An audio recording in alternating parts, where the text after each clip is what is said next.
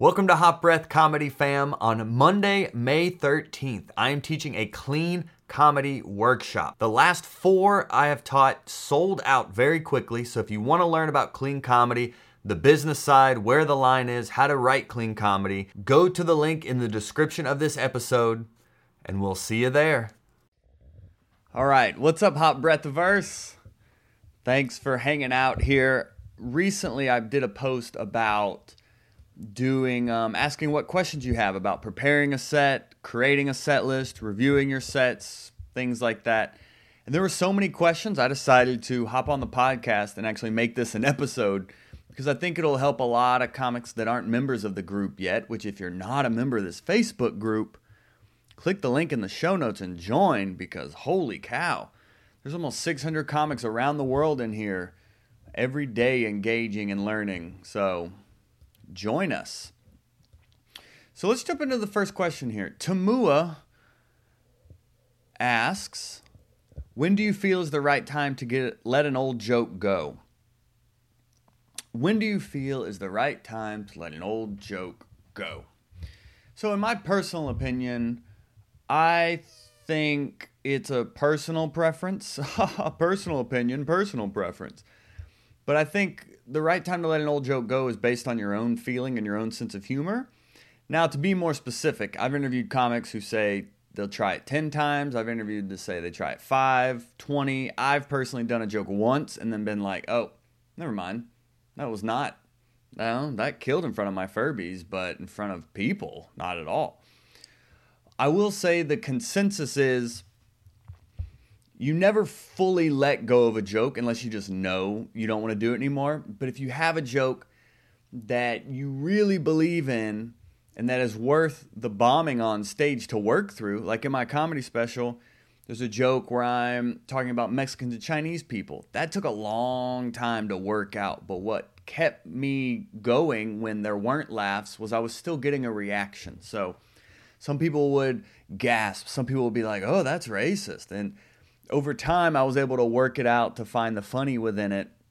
But it was something I believed in. It was something my sixth sense, my sense of humor was telling me there's something there. So I was willing to work through it. A lot of the times, you just shelf a joke. So it doesn't work at the given time. But you know what? Let me put that to the side. And then I will instead work on other stuff and then come back to this. You may come back to it in a month, it may be a year, it may be 5 years. You know, I've interviewed several comedians who are like 10 years later, I finally found where I could plug that joke in. So that's why we all hold on to all of our notebooks all the time, because you just never know when that next great joke is going to pop back up. So I like that you use the word feel, Tamua, because it really is a feeling on when to let that joke go. But if you want like a definitive numerical answer, I would say give it a good 7 to 10 times. And every time you try it, review that reaction. Is it getting better? Is it getting any reaction? If it's not getting any reaction, then the audience doesn't care. They're not engaged. If it's getting some reaction, then that means they at least care enough to respond. Even if it's positive or negative, I feel like if you're affecting the audience emotionally in any way, I feel like you're on the right track there. But if you try it 7 to 10 times and it's just dead air, yeah, it may be time to move on. Just put it to the side. It'll be back. All right, let's get to the next question here. This question is from Aaron Patrick. He said, how do you write out your set lists? Names of jokes or keywords/phrases? So when I first started comedy, I was word for word. I would be in my head before shows, just sitting there with my notebook, just writing it word for word. And you know what? Sorry. I was looking for like a super old notebook I have, which I do have. I just didn't want to dig all the way through it. So I didn't want to dig all the way through there to find them. But I can bring those out for another Q&A sometime if you'd like to see. But where'd I go? But when I started out, I would write word for word, pretty much everything I wanted to say from beginning to end. And then over time, it kind of evolved into more like paragraph form, to where it would almost be like a summary of each joke, but with a lot more words. You can see still like a lot of writing going on there that's not bullet points.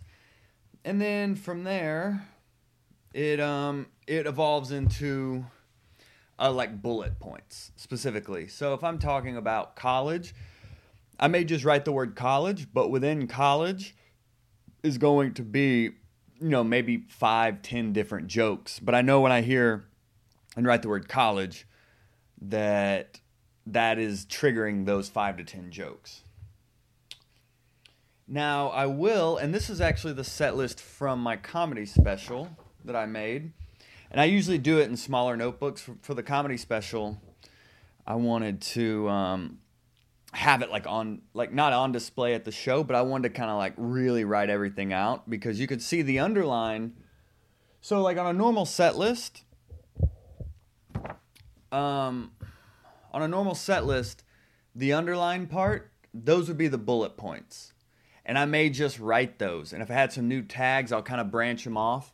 But for this one, I really went into, and if you'd like a photo of a PDF of this set list, let me know.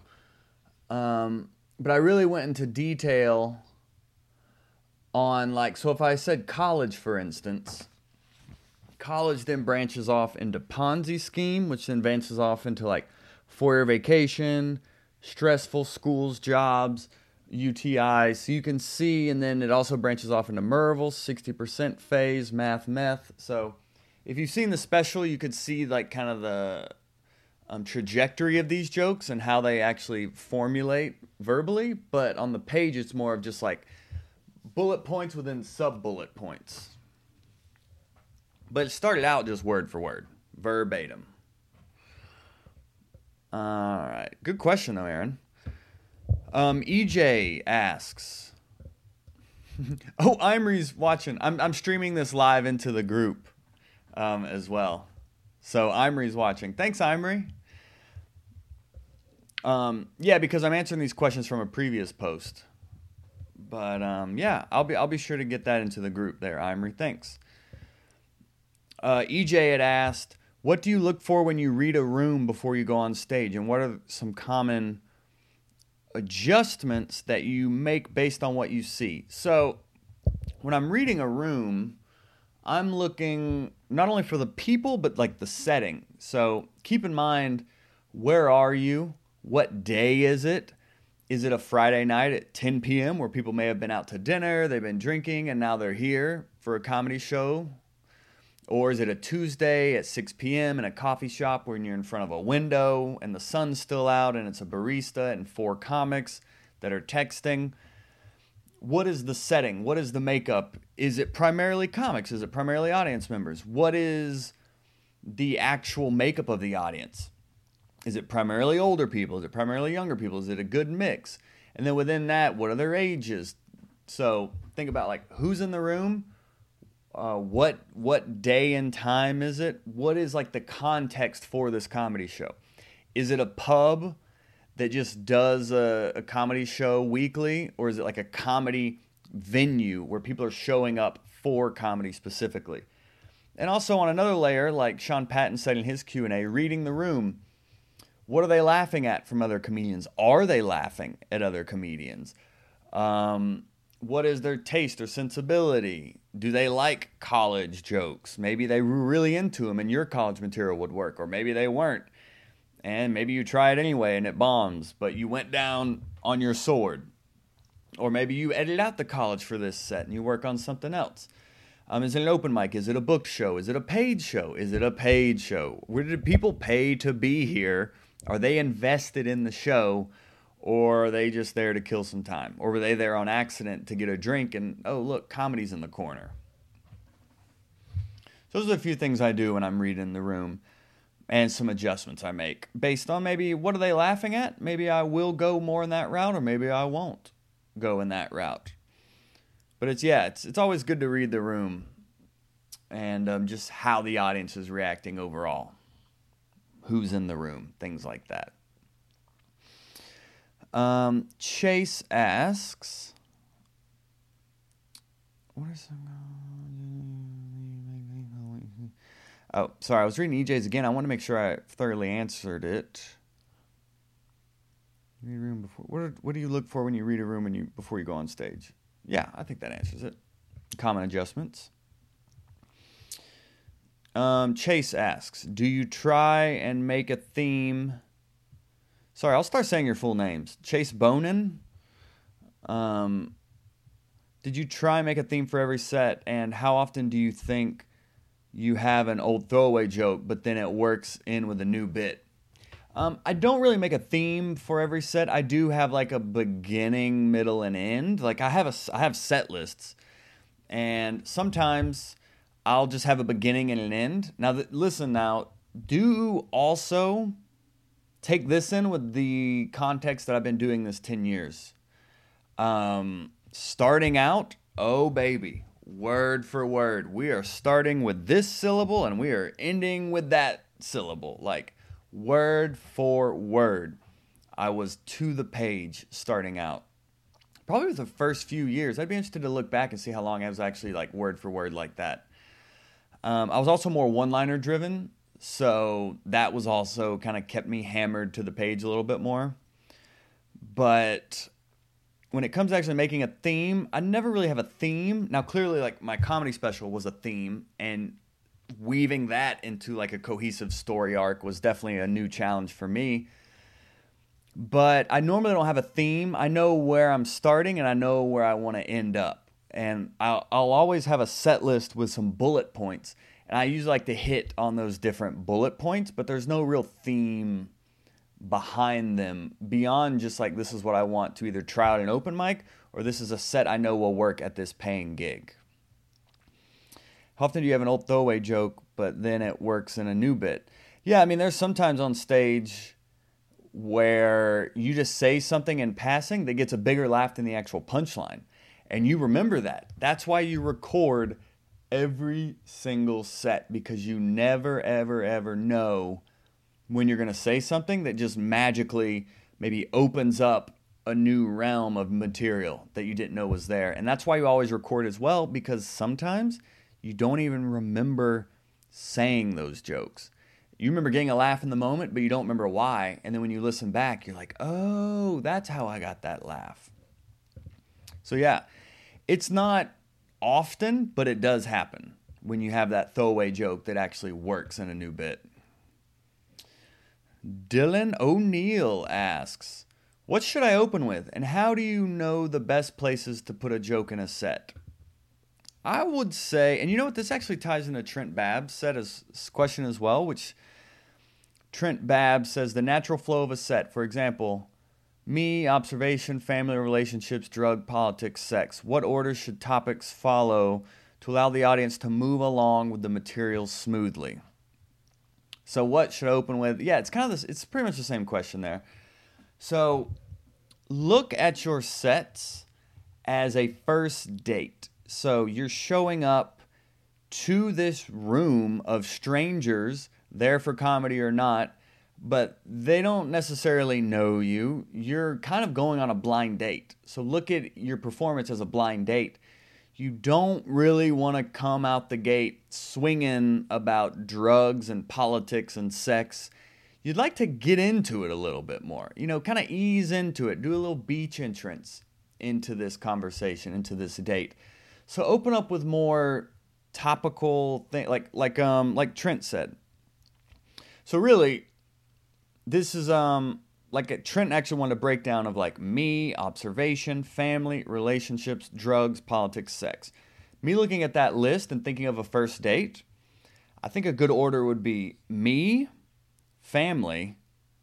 I'm not sure what observation means. I would say me, family, observation, relationships, drugs, politics, sex. I think that's a good order and a good interactive way to do your set, to where you're easing them into getting to know who you are, who your family is, what are your observations, in the world. What is your experience with the relationships? And then you can get into my experience with drugs and politics and sex. You can let it flow that way.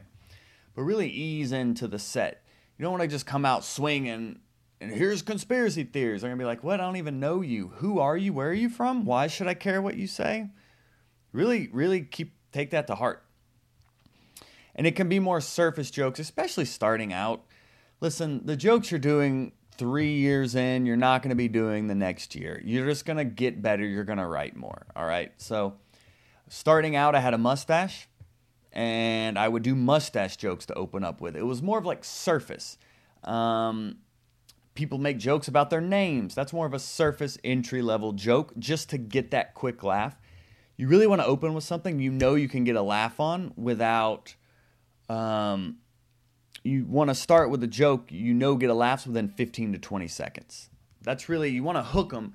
The quicker you get a laugh, the quicker confidence you're going to have on stage, because once you get that first laugh, you're going to be like, oh, I can do this. And the audience is going to be like, oh, that comic can do this. So the quicker you get a laugh, the quicker you're confident and the quicker the audience gets on your side. And it's good, just a quick, silly surface joke is a great way to start out your set, just to get into it. I would do, mustache jokes and things like that. So I don't do them anymore, and I wouldn't now, but they served a purpose. Oh, and Brian Hood says, I've always heard shorter jokes to start as well. Yes. Yeah, just quick hitter jokes, just to kind of get the ball rolling.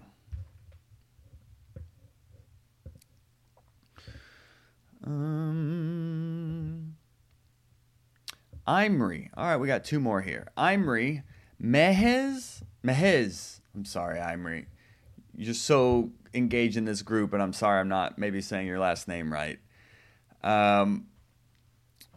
Imri says, I used to type out everything. I'm 2 years in. Even the mistakes and the pauses for laughs. Now I just have short trigger words, even for open mics. I always tried to memorize my entire set word for word, but once started doing 10 minutes plus, it was nearly impossible, so I switched to a memory palace approach. Yes, okay. Yeah, so it's my understanding that a memory palace... Imri, are you in here? Imri, are you in the group?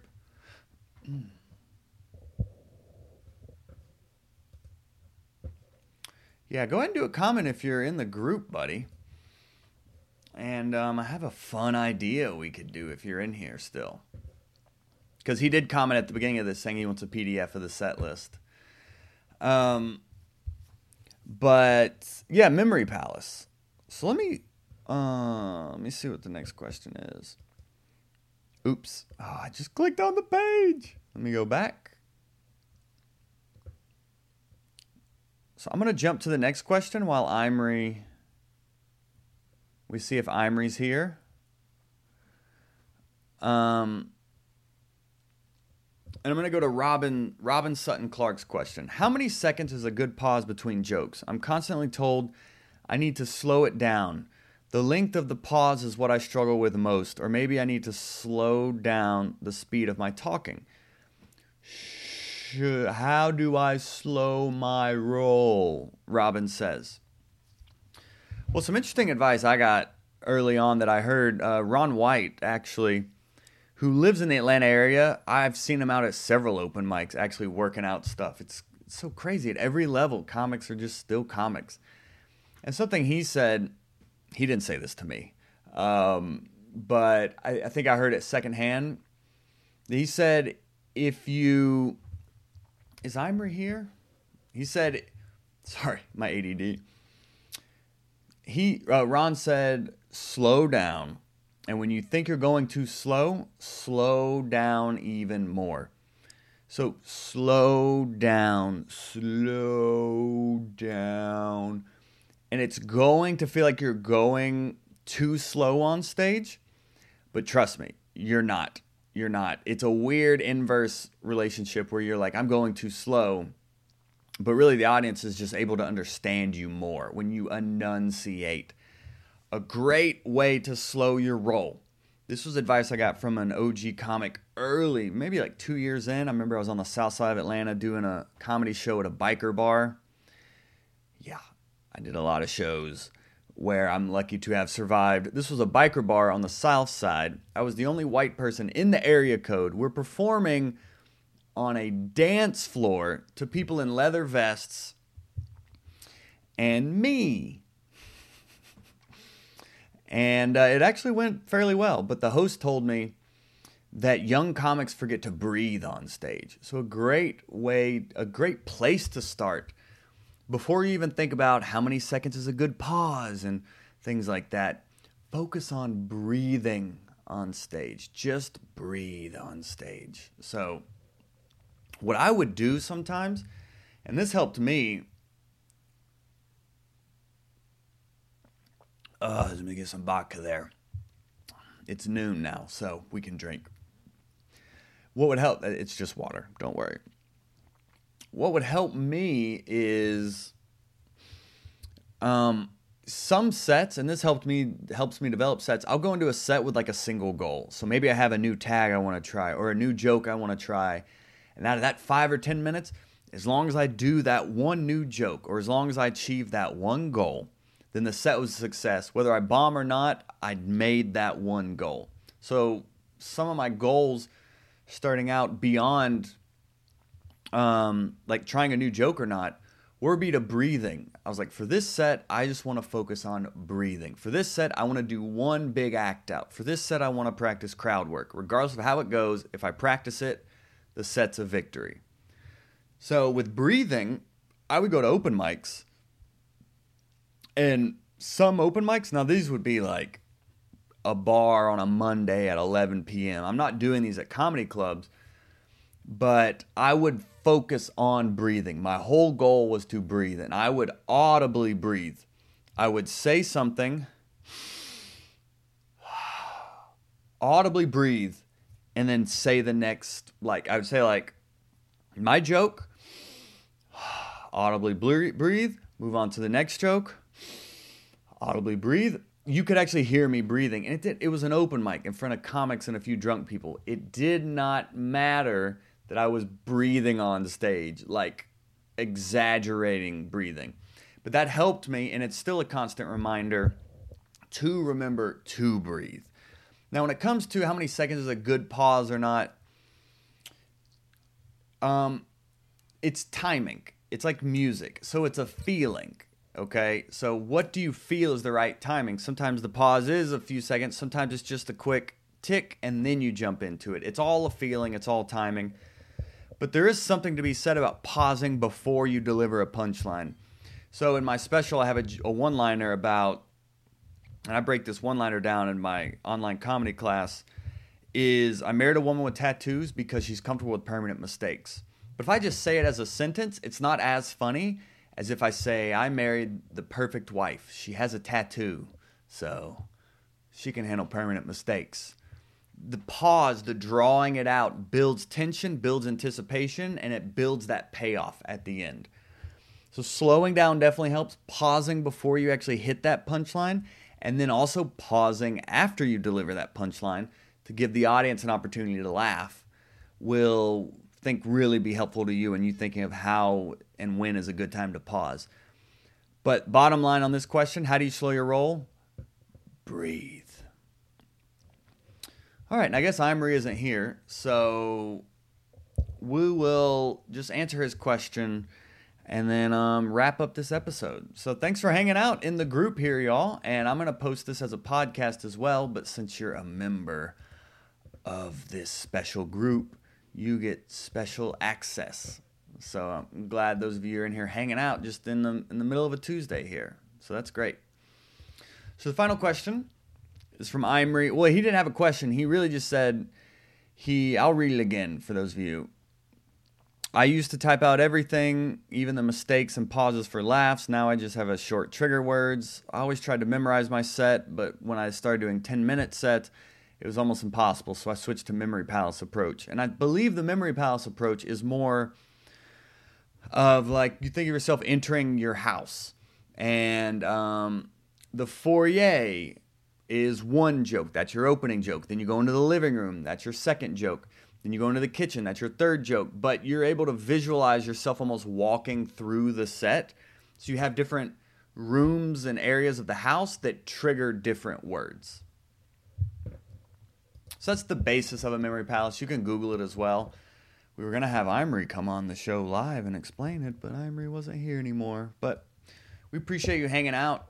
And that's a good, quick, helpful episode. If you want me to start doing more of these, let me know. I've really just been posting like long form interviews and the Q&As we're doing here in the group with other comics. But if you'd like to hear more Q&As with me personally, let me know.